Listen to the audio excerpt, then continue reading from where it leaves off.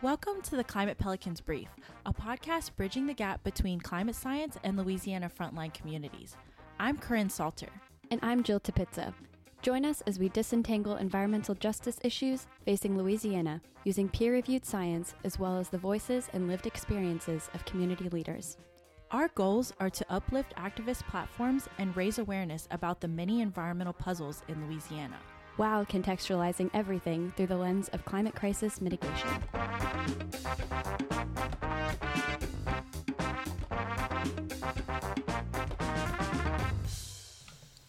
LSU Climate Pelicans started as a passion venture by graduate students who wanted to build an interdisciplinary effort to advance climate justice, environmental justice, and social justice issues.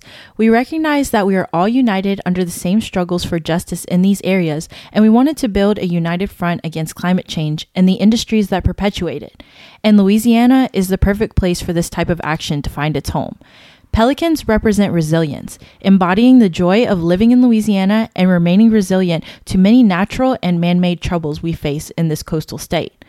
Climate Pelicans seeks to uplift frontline community voices and bring about real change in a state rich with culture and history, but inundated with industrial imposition and environmental injustice. Our work always keeps the fighting community central, while empowering them with scientific and academic support for their efforts. The brown pelican, Pelicanus occidentalis, is the state bird of Louisiana, and it faced a major die-off between the 1950s to 1970s.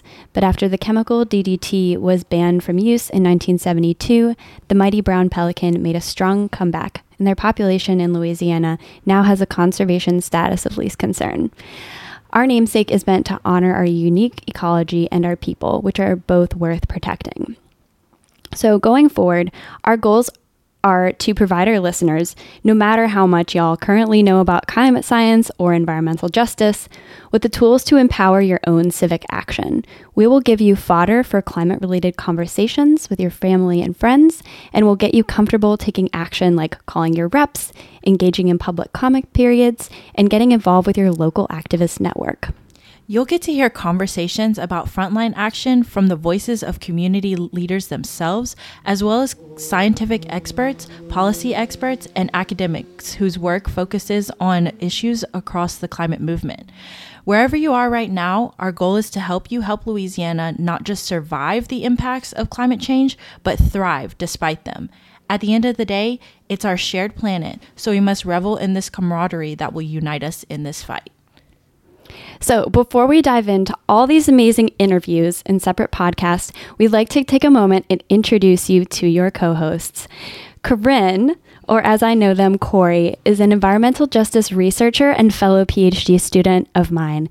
They founded the Climate Pelicans organization at LSU, which is how we initially met. I joined the Climate Pelicans shortly after they started, and we met at a UNEP. Corey organized this great event with UNEP, the United Nations Environmental Program, and the goal was to take plastic out of this big boom in a river, and basically go through the plastic and categorize it, and it was part of a greater project, and it was my first Climate Pelicans event. And when I arrived at the event, I came in for like the afternoon shift. There was like a morning afternoon shift. Corey wasn't there, but I hadn't met them before. So I just sort of like started working and hoping to meet them because I had heard so many good things about them. And I was told that she spilled like this rotten chicken noodle soup all over her. You're like, oh yeah, she left because she spilled all this stuff. Like it just got out of control and spilled all on your shirt and got you all disgusting and whatever. And I had missed this like dramatic event. There were like maybe 50 people there, including the mayor of Baton Rouge, Sharon Broom. Love her. So she was there, and I arrived and just kind of got to work, started doing what I do. And Corey shows up later, freshly changed. Freshly showered. Freshly showered. And it was just great because I think that really speaks to Corey's resilience and perseverance through honestly really unpleasant situations. You show like anybody I can't even stress to you how gross this chicken soup was described to me. Most people would have left and not come back, but she came not only for the morning shift, but then showed up again, fresh and clean, just like took care of business and came back all fresh and clean and ready to start and work for another 3-4 hours. Yes. So it was all in all a great event. And yeah, I think I've left you up. So let's just dive right into this interview. Thank you so much for the introduction, Jill. Honestly, like the way that you remember it is so different from the way that I remember it because I was mortified. I was mortified with this nasty chicken substance on me. I don't even know what to call it. Chicken soup was like the best guesstimate of what I thought it could be. It really could have been anything after that point, but thank you. Chicken soup, not for the soul, right? Yeah, no, not for the mind, body, or soul. Yeah, chicken soup for the body is not good. No. Okay, great. So we're just going to start it off. So Corey, can you tell me a little bit about what your background is and what you do? Yeah, absolutely. Thank you for asking. So I started my career, or should I say like my academic career, specifically in criminal justice. At the time, I thought I wanted to be an attorney. I thought I wanted to maybe work for environmental law, something that I thought I could go home at the end of the day and feel good about what I defended or who I defended. And not just feel like I was defending, somebody who just had enough money to buy me as their attorney and hire somebody that's good enough to get them out of something. So I really had this mind that I would be an environmental attorney and that I would protect the environment in that way. So all of my work, even though it was maybe more adjacent to environmental science, it almost all led up to this. So now I'm in environmental science at LSU in my PhD program, and I'm focusing more on the planning and management aspect of it. And so, yeah, just growing up in Louisiana, being so connected with the environment, being so like having a river in your backyard or your backyard being considered a river, I think it really gives you like an intricate relationship with the environment that you may not get in other more urban spaces where you don't have as much access to nature. And so that really fostered my love for the environment and my desire to protect it, especially being on the front line with, so many hurricanes, so many natural disasters that happen, flooding in Louisiana. So it was really important to me to like keep the environment central. And whenever I started my program at LSU, I found out about this cool and interesting subfield of environmental science called environmental justice. And I was like, wow, so I can merge, my desires for justice and like law and policy from my undergrad. I can merge that with the environment and like create this beautiful thing that's actually like serving the people that are members of the communities that are impacted by environmental science and environmental devastation. I was like, hell yeah, sign me up for that. And so that's what really got me involved in it, and finding out, the ways in which not necessarily that our environment discriminates against people, but the way in which we regulate the environment that is discriminatory towards people. I was like, you know what? I was fired up about it. And I said, I really need to do something about it. I'm from the Marshall Islands and I'm from Louisiana. I was born in the Marshall Islands, but I've grown up my entire life in the Baton Rouge area of Louisiana. And so I was growing up in basically two different frontline communities that are dealing with the impacts of climate change.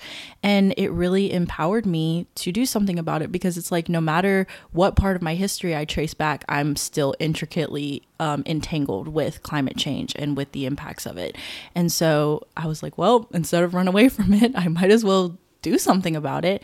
And and so, that was really a big reason why I started Climate Pelicans, was to be able to connect academia, which I feel like can be so disconnected from the frontline communities, not necessarily intentionally because of the people, but just because sometimes we tend to live in our bubbles where we, study the things that our advisors tell us to study or our PIs tell us to study. And so a lot of times we can lose the fact that we're also serving people with our science. Like, we're still, like, our science is not ever going to be apolitical. It's going to be connected to people in some way. And so that's really like my drive behind this. And my work specifically focuses on permitting processes for environmental justice communities. So throughout the permitting process, which is basically different industrial facilities have to get certain permits according to the different acts of the United States. You have to get a certain permit to be able to release certain emissions into certain areas. So that can be hazardous waste permitting, water permits, and air permits. So those things have to be provided before the industry is able to start their business. And where are these industries located? Where are they releasing these emissions? That's all very important to the permitting process. And the community is supposed to have an input on this during the public comment period, where they're supposed to be able to say, hey, we don't really want this facility in our backyard. So we would really like it if you don't get the permit. Here are our reasons.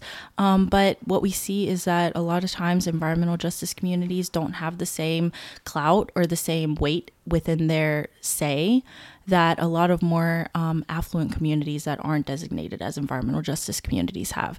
And so my work is just trying to bring light to that and trying to bring that into the scientific space that, hey,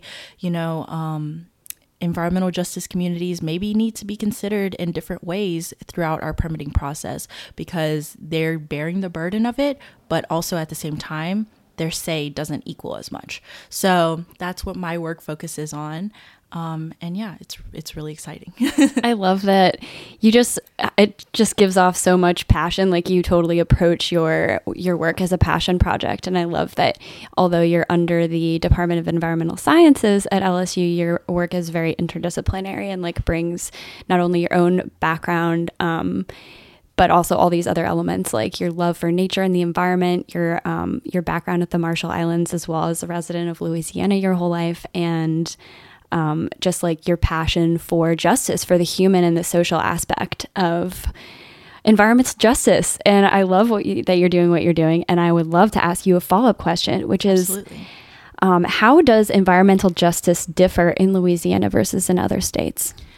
So the way that I feel like it differs in Louisiana is that there's such a diversity of people in Louisiana that you're not always going to get in other places. Like even just our coastal Native American communities, our coastal tribes that we have here, those are going to be completely different than the tribes that are in any other place in the United States, because it's so close to the Gulf of Mexico. Like they've had to find a way of living that revolves around water and revolves around the frontline disasters and hazards that can take place being so close to the coast. So just that alone differs like greatly from the experiences of any other state. But also I think that with water, one of the things that I love to say is that water is both, in Louisiana, should I say, water is both our best friend and can be our worst enemy, because a lot of times, like, water is how we congregate. Water is how we make our homes. Water is how we bring food to the table. Water is how we teach our kids. Like, it's a playground for a lot of kids as well. Like, whenever I was growing up, my aunt would come and pick us up off the river, and she would take us out on the boat, and we would just go and park the boat somewhere and just jump off and go swimming in the river. Now we can't really do that because of all of the many flesh-eating bacteria and brain-eating amoeba that's currently in our rivers. I also grew up by a river, and we were never allowed in it. Okay, well, it's gross. Like, they found, I think, like three-eyed, heaven knows what in there. Oh my goodness, frogs and stuff. The Potomac River. Oh wow. Yeah. Okay, yeah. So you understand. So like water is just like, it's so integral to Louisiana culture and to Louisiana life. And so like knowing that and knowing the ways in which water is also taking away our land because of climate change and because of the US's inaction against it, I think that there's a lot of work to do. And so I think that Louisiana is just like a perfect place to show that, hey, there's a lot of community resilience, and there's a lot of people here that, despite being located so deep south and knowingly, like we all know that we get hit by hurricanes every year, they're getting worse. And there's a group of people that want to adapt in place, and they want to continue to call Louisiana home. So I just think that the culture of Louisiana just separates it from every other place. I love that you bring Louisiana culture into this conversation. I can't wait to dig deeper in later podcasts and really bring that into the conversation in ways that it just doesn't apply the same way in other places. Like Louisiana is just so unique in that. So Absolutely. Yeah. So what does environmental climate justice mean to you in your life? I know you touched on it a little bit, but if you have anything else that you wanted to say about what it means in your own life. Yeah, for sure. So environmental justice to me, knowing that my family is entirely here, pretty much just like everybody that I know, everybody that I grew up around is from Louisiana almost, except for the people that I've met throughout grad school. And so knowing that environmental and climate justice to me means equity. It means equity of voice, equity of platform, equity of contribution to what happens and how we go forward in the fight against climate change. Like there should be equitable say from the community members that are dealing with the burden of climate change and the impacts, and the fact that we haven't, like the US hasn't really done much against it, done much to basically prohibit the unfettered industrial inundation in places like Louisiana. I think that there should be equity of the ability for like these frontline communities to speak up for themselves and be heard. We should be represented, and we should have an equal say to where whenever we say, hey, we don't want these industries in our backyard, we should be able to prevent them from being in our backyard. We shouldn't still see them in our backyard despite so much effort of the public to push them out. So I think that places like Louisiana, especially the communities that are often forgotten and marginalized, like the environmental justice communities, they should be the ones that should be uplifted and maybe at the front line of the conversations, because they are on the front lines of the burden of what comes from it. So and so like what specifically made you take action from that?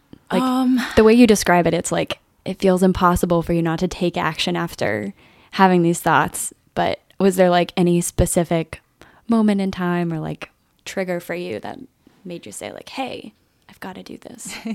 Yeah. So like, I think something that we hear a lot in the climate change movement is climate anxiety. So like, it's this anxiety that, you know, this is happening and it feels like nobody's doing anything to stop it. And you just get this overwhelming anxiety from it because it just feels so overwhelming and just like such a heavy thing for us to have to take on.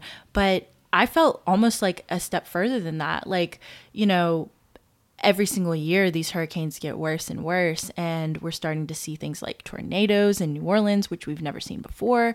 You know, it's always, these disasters have always been something that I've been very involved in. Like growing up, we had Hurricane Katrina, we had so many different hurricanes, more than I can name, like Gustav, Ike, just different ones that just impacted us in so many different ways. And seeing like the turmoil of people losing everything and having to be be picked up by a helicopter to be taken away from their home, which is like completely submerged. Yeah, it's an experience that I think that a lot of people don't really see, or at least they don't see it from like the perspective of, hey, my grandmother is like my 90-year-old grandmother was at the Superdome being sheltered because she was in an evacuation zone. And she literally was sitting outside because they couldn't bring dogs in. And she was sitting outside and passed out from heat exhaustion because of how like severe the heat was, and she was older, and just like the overpopulation of those shelter areas, like it almost becomes a united issue. And in a way, like these types of things, as terrible and devastating as they are, and I'm definitely not taking away from that, it almost unites us under a certain cause, like because not everybody is going to know what it's like to go through a hurricane and have to sit and hold the fort down and keep your trees from flying off and things like that, because you're getting hit by such a barrage of these things. Like no one else is going to understand that except for the people of places like Louisiana. And I think that it unites us in a way, like it unites us in the grief, in the shared grief that we have, the shared trauma of going through these things. But despite that being a trauma, I think it also points out to us how closely related we are to the environment and how we should do something to protect it, because it's been our home for this long. So like we might as well do something to protect it at this point.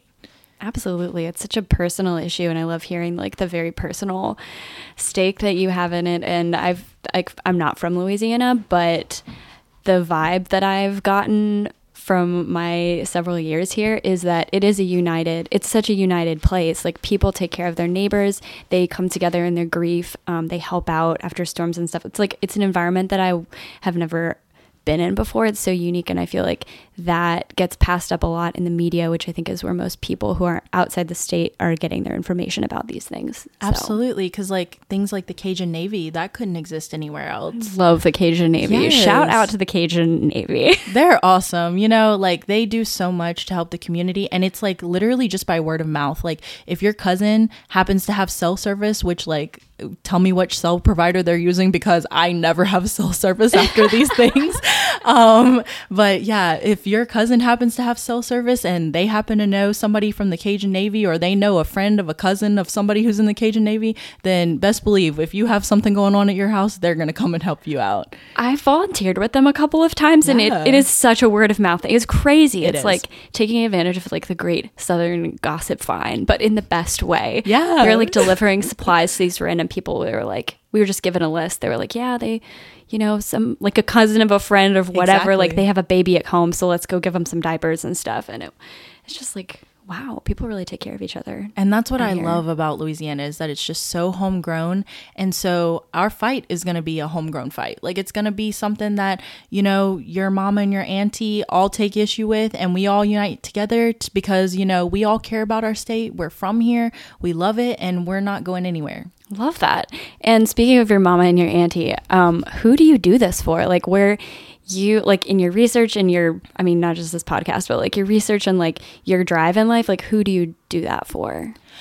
Well, like just honestly, like one of the main things that I always say is that one day I want to be a professor, and I want like a little girl or a little non-binary person to walk into one of the classes that I'm teaching and see me teaching it and be like, you know what? They were able to do it. I can too. Love that. And so I want to create an environment that fosters young people like that may not, you know, be even necessarily scientifically inclined, just to know that, hey, this is an interdisciplinary fight that we're in, and we all have something to contribute. Our intersectionality is our superpower. It's what's going to help us have a different perspective than anybody else in the field.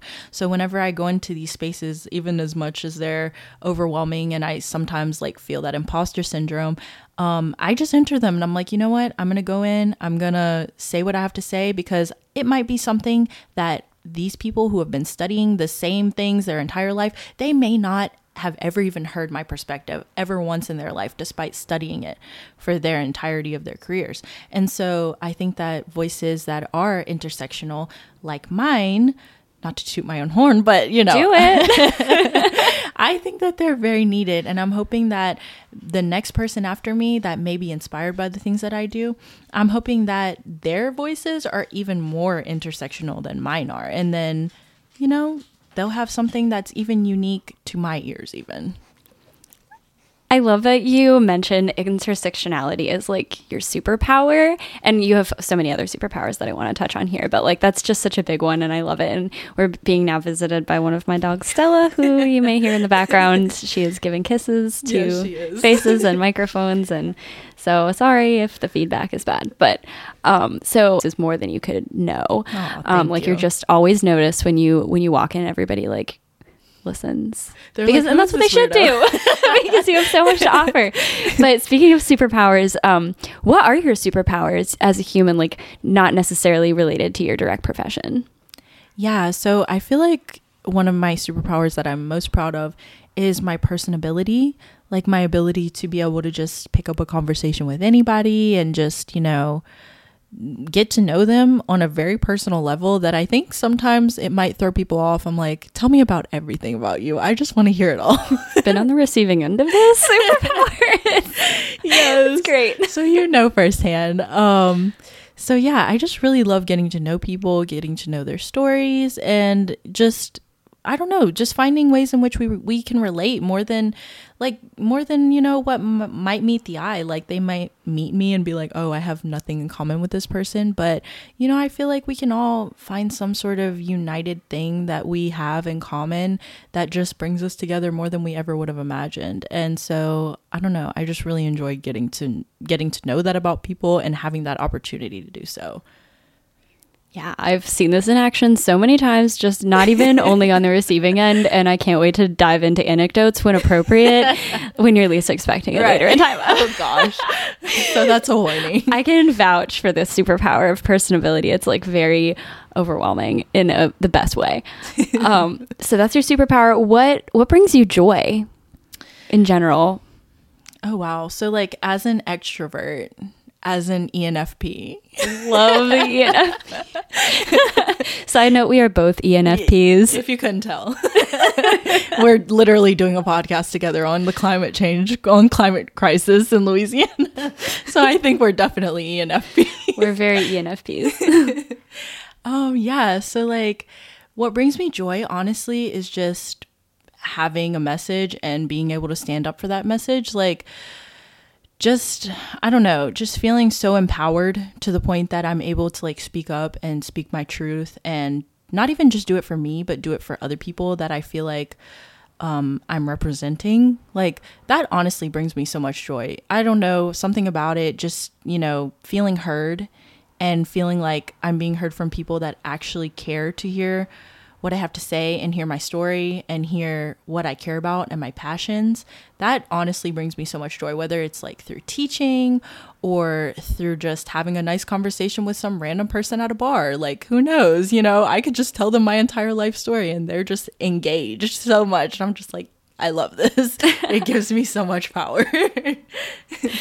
That is amazing. You have so much joy. Thank you. So just a couple more questions here before we wrap up this interview. What are one or two things that you would change locally in Louisiana to better the environment? Oh, wow. So like a couple of like simple or not so simple changes.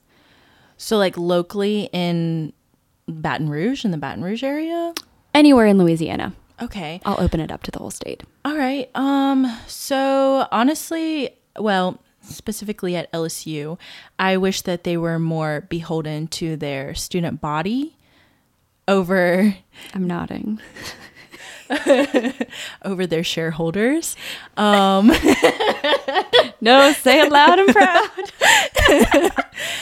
Yeah, we're a public institution, and I think that LSU, knowing the culture of LSU throughout Louisiana and how important purple and gold is to the community members that are surrounding LSU. Like, you don't even have to be from the Baton Rouge area to know that LSU shirts are basically a uniform. No matter where you go throughout the state, it's going to be accepted anywhere. Like, it's not just something that you wear during like the seasons whenever they're having a good season. You wear it year round and you wear it very proudly.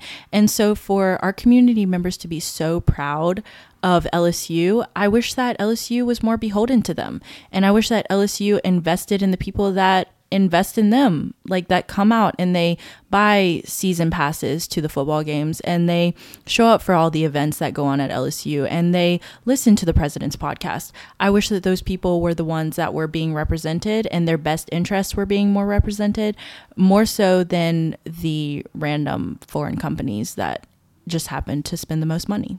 Yeah, the operative word being beholden to the people, not the companies that invest in them and have like these really weird toxic relationships with them. So I love that. Very local, very applicable. So LSU, if you're listening, put it on your checklist.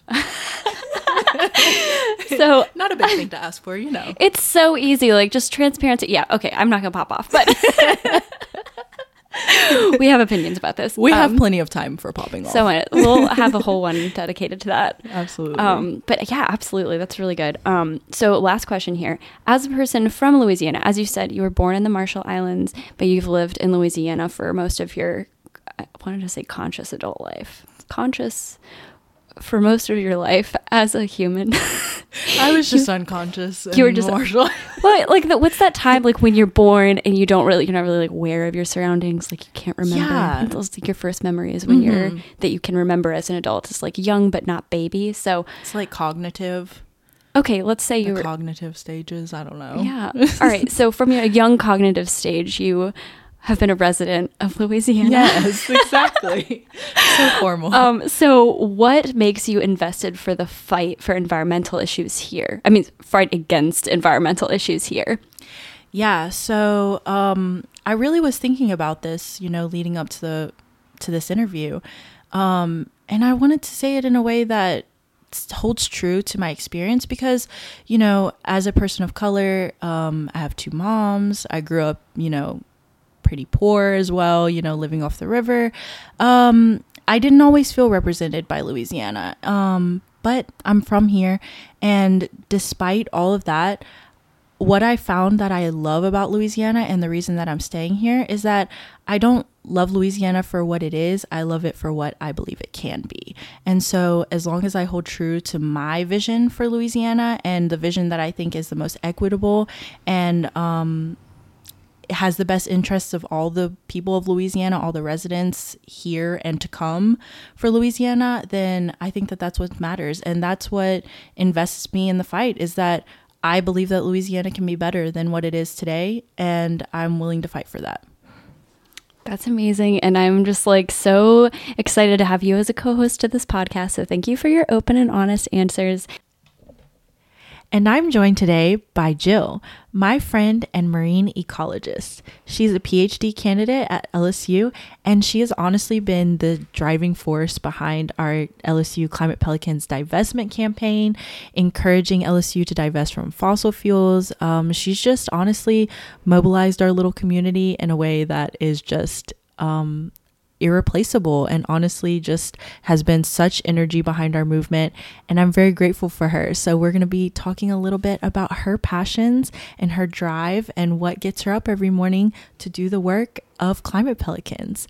So hi, Jill. You're making me blush. Hello. Glad to be here. I'm glad to have you. So I'm just going to be asking you a little bit about yourself, and getting to know like what makes you tick, what drives you to do all this work, all the awesome work that you're doing. So hit me with it. Of course. So so we're going to start off with what do you do? Tell us a little bit about yourself. Well, like I was wonderfully introduced, I am an LSU PhD candidate in the Department of Oceanography and Coastal Sciences.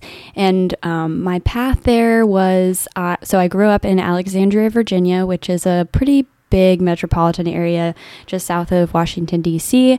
And from there, I did my bachelor's degree in environmental science and chemistry at the University of Virginia. And then I took a couple years off before graduate school and moved to San Francisco, where I did an AmeriCorps term of service for a year. And then I worked for an environmental analytical chemistry company as an analyst and a chemist there. And then I started my PhD program in fall 2019 at LSU in my current department. So I work for Dr. Cassie Glaspie in the Marine Community Ecology Lab, and my work is marine ecology. So more specifically, I'm a benthic ecologist, which refers to things like crabs and clams and anything that lives under the water on the seafloor. So that's what I study. More specifically, I study Louisiana coastal estuaries. So right at the cusp of the Gulf of Mexico, where the Gulf of Mexico meets the land, there's a whole bunch of estuaries in the southern part of Louisiana, and I study the local ecology in that area.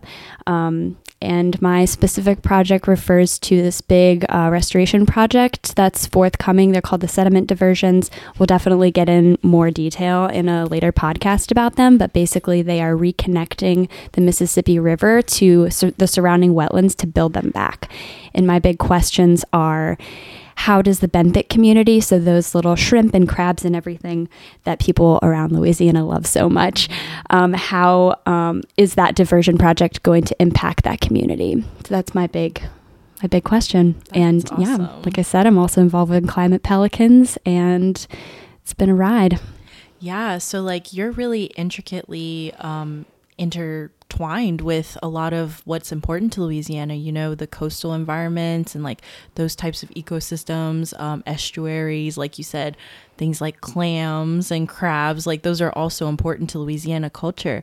So I guess my next question for you would be, since you've lived around different parts of the U.S., how does the issue of environmental justice differ with your experience in other states? How does it differ in Louisiana from those other states? I feel like in Louisiana, it is such a more personal, environmental justice is such a more personal community level issue. I know it's that way in a lot of different places, but I think in Louisiana, well, I don't think, the data shows that there are fewer people in Louisiana than any other places that I've lived before, because I've been mostly in major cities. And Louisiana is it's just so much more community driven. It's more grassroots. And plus the environmental impacts here, I think they hit Louisiana first before they hit any other place. The impacts that we're going to see from climate change, the restoration progress that we have going on right now in Louisiana, it's happening here first before anywhere else. And I feel like Louisiana is a testing ground for a lot of different practices that we can take to fight back against those climate change impacts, whereas other places are, and they rightly should be, planning for the eventuality. In Louisiana, it's happening here. It's happening right now in a way that I think doesn't get shared globally quite as much. So it's so important here, and it's so important to understand that the impacts aren't like, oh, when we hit 1.5 degrees Celsius. They're happening right now with increased severity and duration of storms, as well as like sea level encroachment, all those nasty things that are coming at us. Yeah, like Louisiana definitely, I guess in that way, is almost like a cautionary tale, but we're not at the point where, you know, we can't do anything about it. Like there's still so much that we can do and so much that we can do to fight back against it. And I'm really excited that, you know, you're in the same fight as I am and that we're doing this together. Absolutely. And I just want to like say something about the intersectionality of it as well. It dovetails with so many other issues, so in such a way that you can't ignore down here. So I feel like it's the ground zero. Absolutely. And I'm happy to be here. I'm glad you're here. So glad. And all of Louisiana. I speak for all of Louisiana and saying that we're all glad. That's way too kind. I can name a person or two or an oil company or two that's not so happy to have me around. Well, you know what? The rest of Louisiana may not be so happy to have them around. So there's that. Okay. Well, that's really awesome. I'm glad that you were able to share that. So with all of that being said, what does environmental and climate justice mean to you and to your life? So this for me means when climate justice and environmental justice are brought up, justice is just something that we can't get it for everybody until everybody's on board, right? And we've seen this with so many other intersectional issues, but environmental issues specifically, I feel like it can be sometimes harder. But for me, that means like harnessing collective action that we have as human beings. And that just like, it brings me so much joy to have people come together and not just like operate in their own circles. When they do something good, they decide to share it with other people in a joyful way. And I think that is really great. I also, what it means for me on like a big level, just in terms of like cutting carbon emissions, and how we do that. When I think about what I want to focus in terms of environmental and climate justice, I'm really drawn to pursuing a just transition from fossil fuels. And what I mean by that is like we've been relying on these fossil fuel companies for ages, like since the Industrial Revolution pretty much. And they've just gotten bigger and bigger and bigger and more powerful.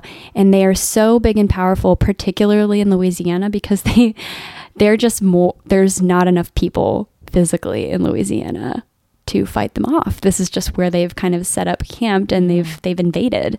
And so the only way that we can move forward as a society and not just succumb to these impacts of climate change is to transition off of that fossil fuel as a resource for how we get our energy and transition into a more renewable source, not just a more renewable source, but actually renewable energy.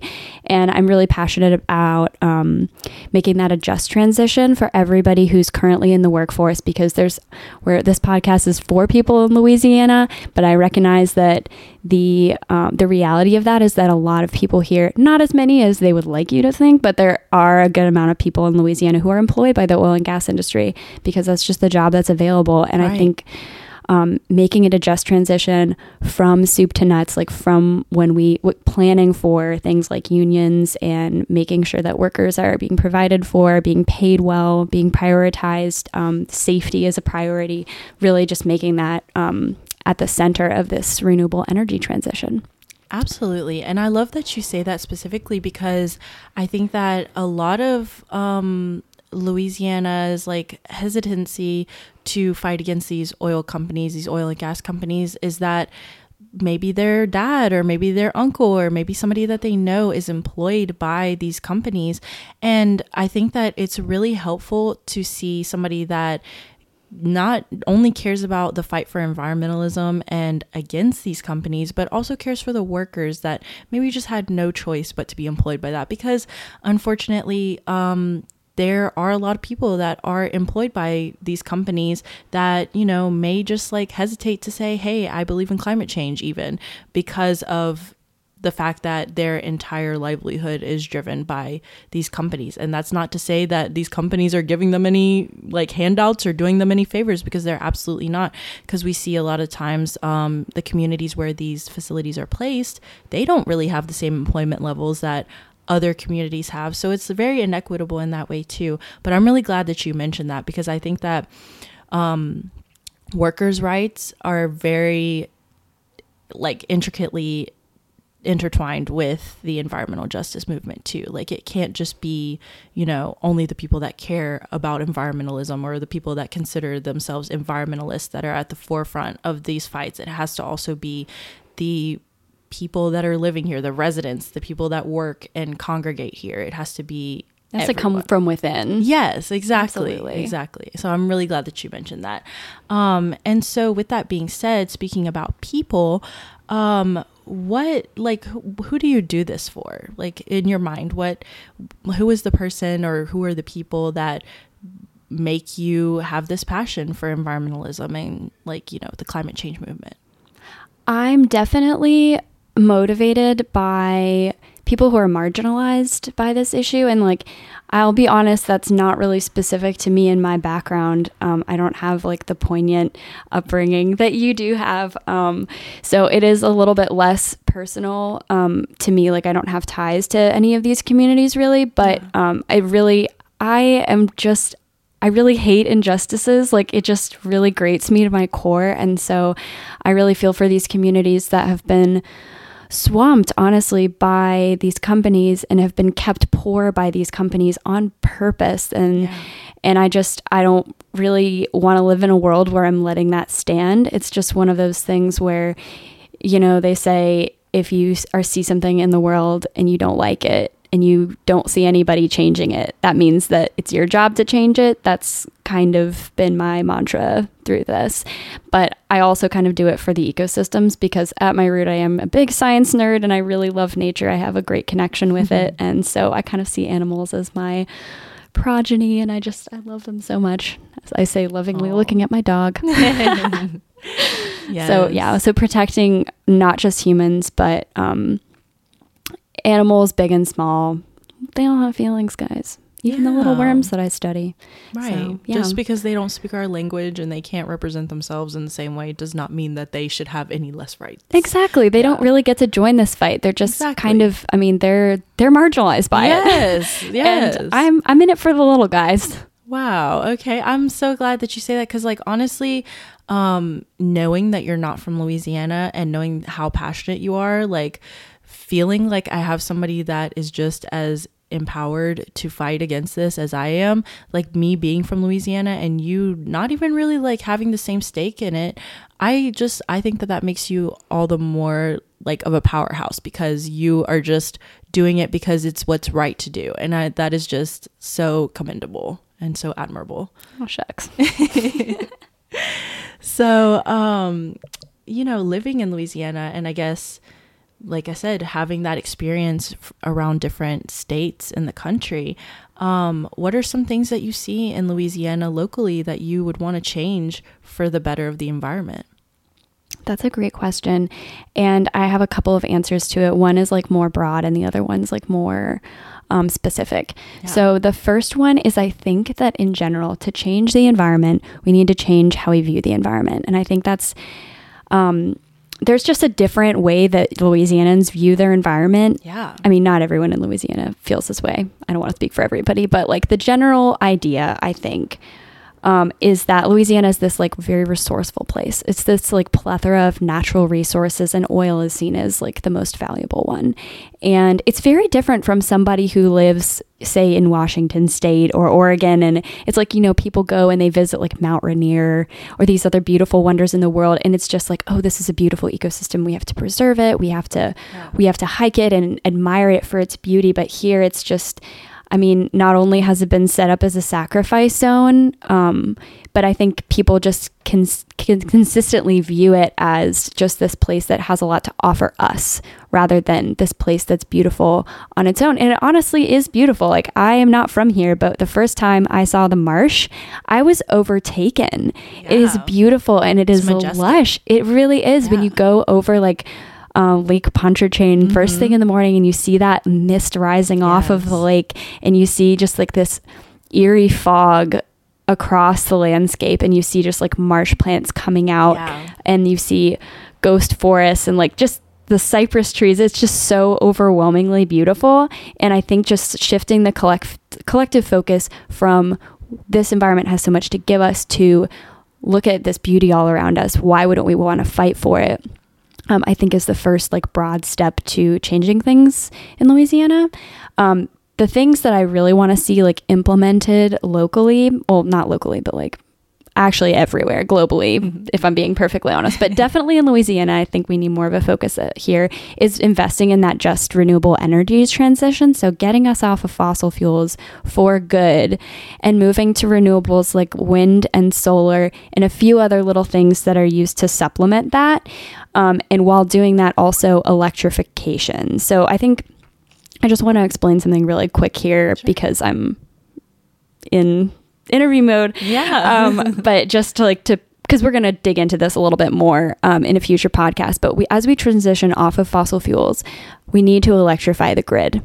We need to expand and bolster our already like kind of tenuous energy grid. Like, you know how the power goes out all the time? Like even when there's no storm Whenever happening? There's like a whistle in the wind. Yeah. Whenever there's a whistle in the wind, it just, your lights flicker or it goes out. Or in some cases you lose power for like 4 days and you have to take a polar shower in the middle of the winter. We've all been through it. But here in Louisiana, our power grid is like, it leaves something to be desired. So we need to bolster that grid to handle all of the power that would otherwise be spent just by burning fossil fuels as a non-point source. So like you're driving and your gas tank is burning and you're kind of just burning these fossil fuels instead of charging at one point and then moving around. So electrifying will cut down emissions even if the original power source is from fossil fuels by 30%. Wow. Just from that alone. So, and it also sets us up to be able to make that transition because you cannot really like strap a solar panel to your car, like a wind turbine to your car and like expect it to work. Like we've been down that road and it didn't really work. So we'll get more into that in detail, but like that's a thing that I think it's probably going to change locally. And I think we need to be making that push to keep the momentum where it is right now. Absolutely. So stay tuned for our future episodes, which will be featuring more of this passion and more of this like empowered talk from Jill about electrification. So with that being said, we're just going to talk a little bit more personally. So what would you consider to be your superpower? My superpower. I have one like really eerie superpower, and that is the ability to age dogs. I can tell when a dog's age. This is like not a useful superpower, but So niche, a fun party trick. Right, a fun party trick. Like, I'm not even kidding. It's like, I don't want to toot my own horn, but like, I'm really good at it. You give me a puppy and I'll be like, is that like a 7.5-week-old dog? And people are like, how did you know that? How did you know? I don't know. I'm just really good at it. I did, my first job was at an animal hospital. I was not trained specifically to do this, but I think it probably enabled me to develop that superpower. So I'm really good at aging dogs. But like, probably a more realistic one is that I'm really good at getting into trouble. It just sort of finds me. That's why you're the head of our divestment campaign. We need trouble. We need to trouble the waters of LSU and their tricky connections with the fossil fuel industry. Tricky trickersons. Yeah. I appreciate that, because not a lot of people do. I feel like I have sort of stepped into this role as the person who stirs the pot, and honestly, that's what I came here for. So I'm fine with it, but it's been a recent talent that I'm trying to hone a little bit, like when to stir, when to simmer. To lean into it. Yeah. Because I love that, because honestly, I feel like you're a very powerful person, and the fact that you're using your power for good is just so, like, kudos. Honestly, I'm so proud of you. I sound like I'm like, you're fluffing me up.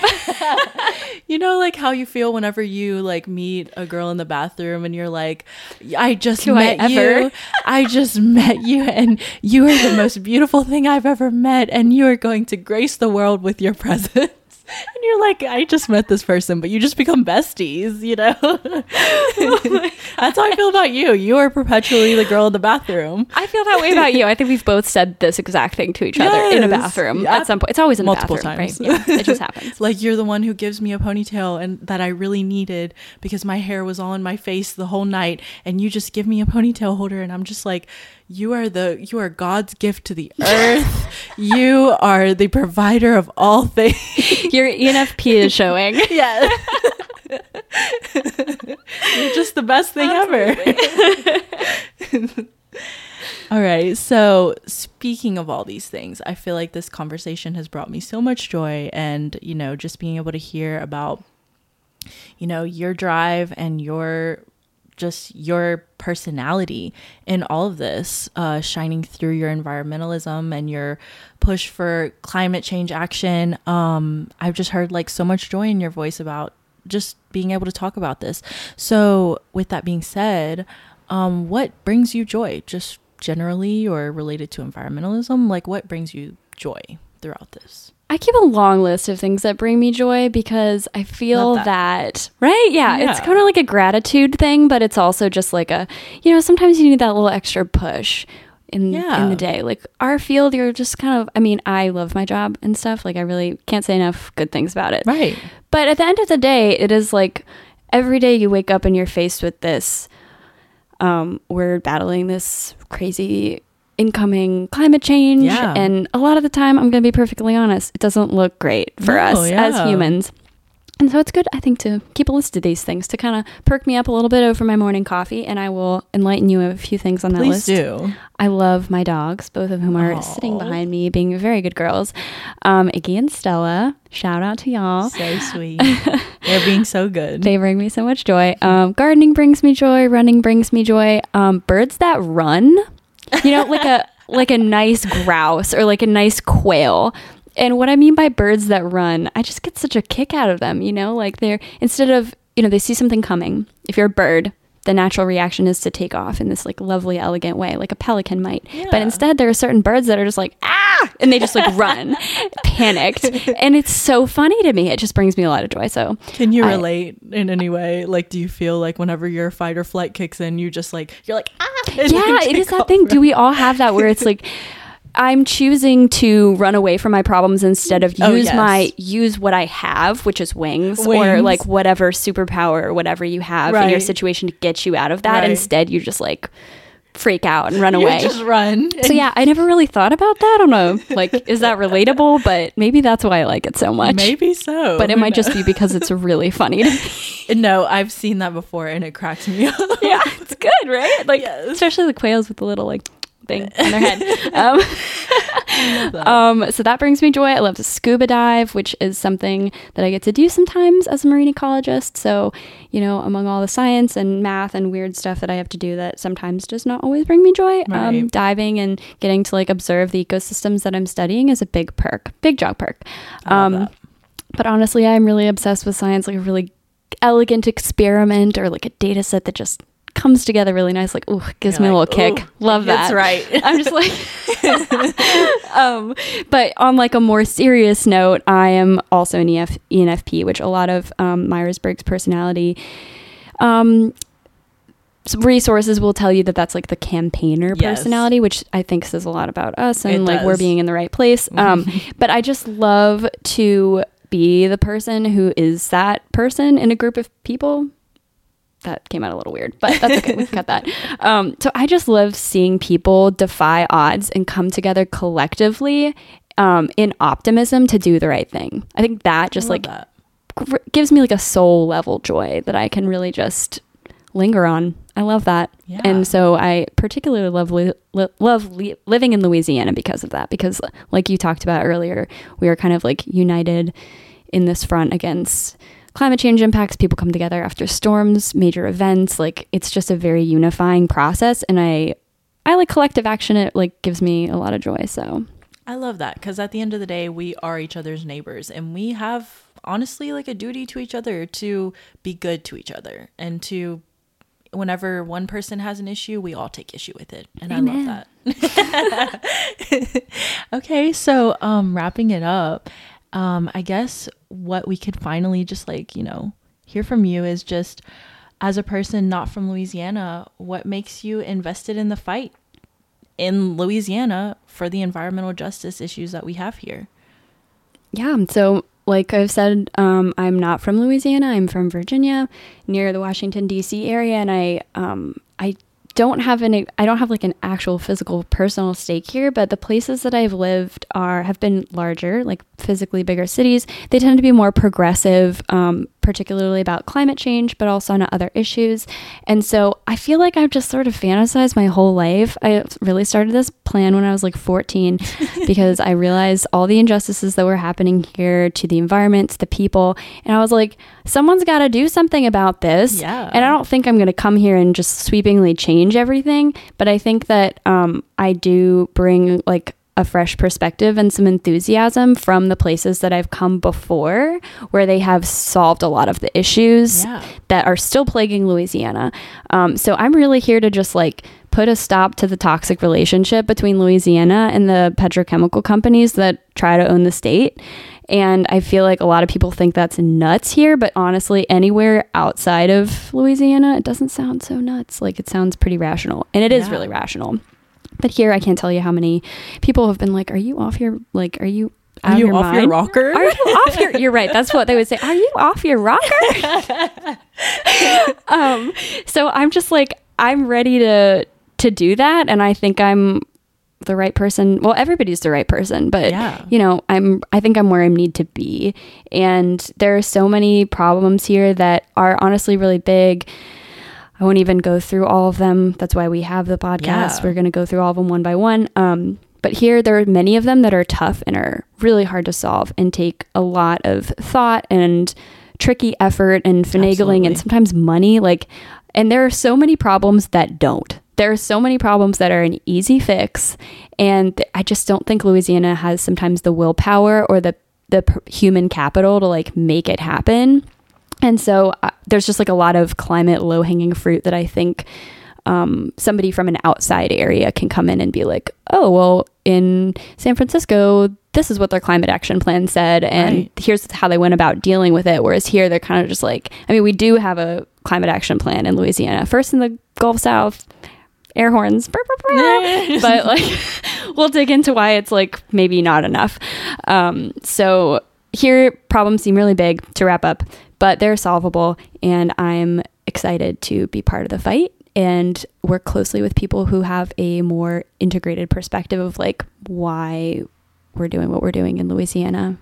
I love that. And I think that you're right. You are just the right person to be coming in and doing this. We are all the right people. But honestly, like, you bring such a unique perspective and just experiences that I think that Louisiana really needs to be able to push us along in this fight. And I'm just very grateful to have you here. Oh, so do you, Queen. Can't wait to work with you further on this. Yes. It's not like we see each other every day. No. So we totally do.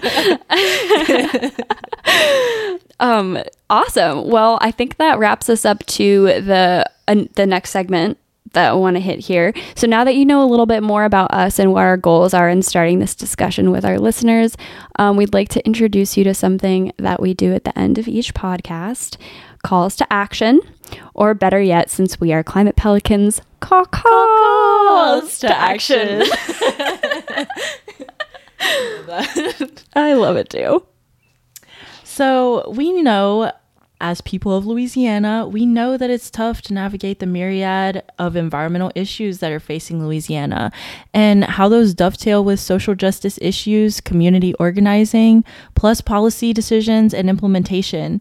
It can honestly be easy to think to yourself, it's too much. How can I do anything? Well, that's what we're here for. So at the end of each episode, we'd like to describe an action item for listeners to participate in if y'all wish. You can find them in the show notes later, write them down, or simply use them as a conversation starter. And in the face of the climate crisis that we need to overcome, we find that taking action, no matter how small, is so valuable, especially if we do it all collectively.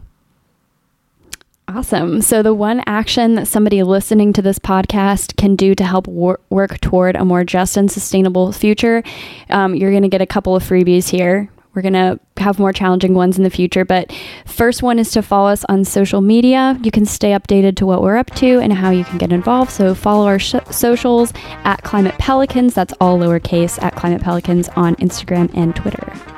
Yeah, and another way you can get involved is signing up for our mailing list. So if you want to keep your ear to the ground on what Climate Pelicans is up to, sign up for our mailing list to hear about upcoming events, read our newsletters that we post, and so that you never miss a new podcast episode. Amazing. Well, thank you for joining us for our first episode, everyone. Yes, thank you so much. Bye.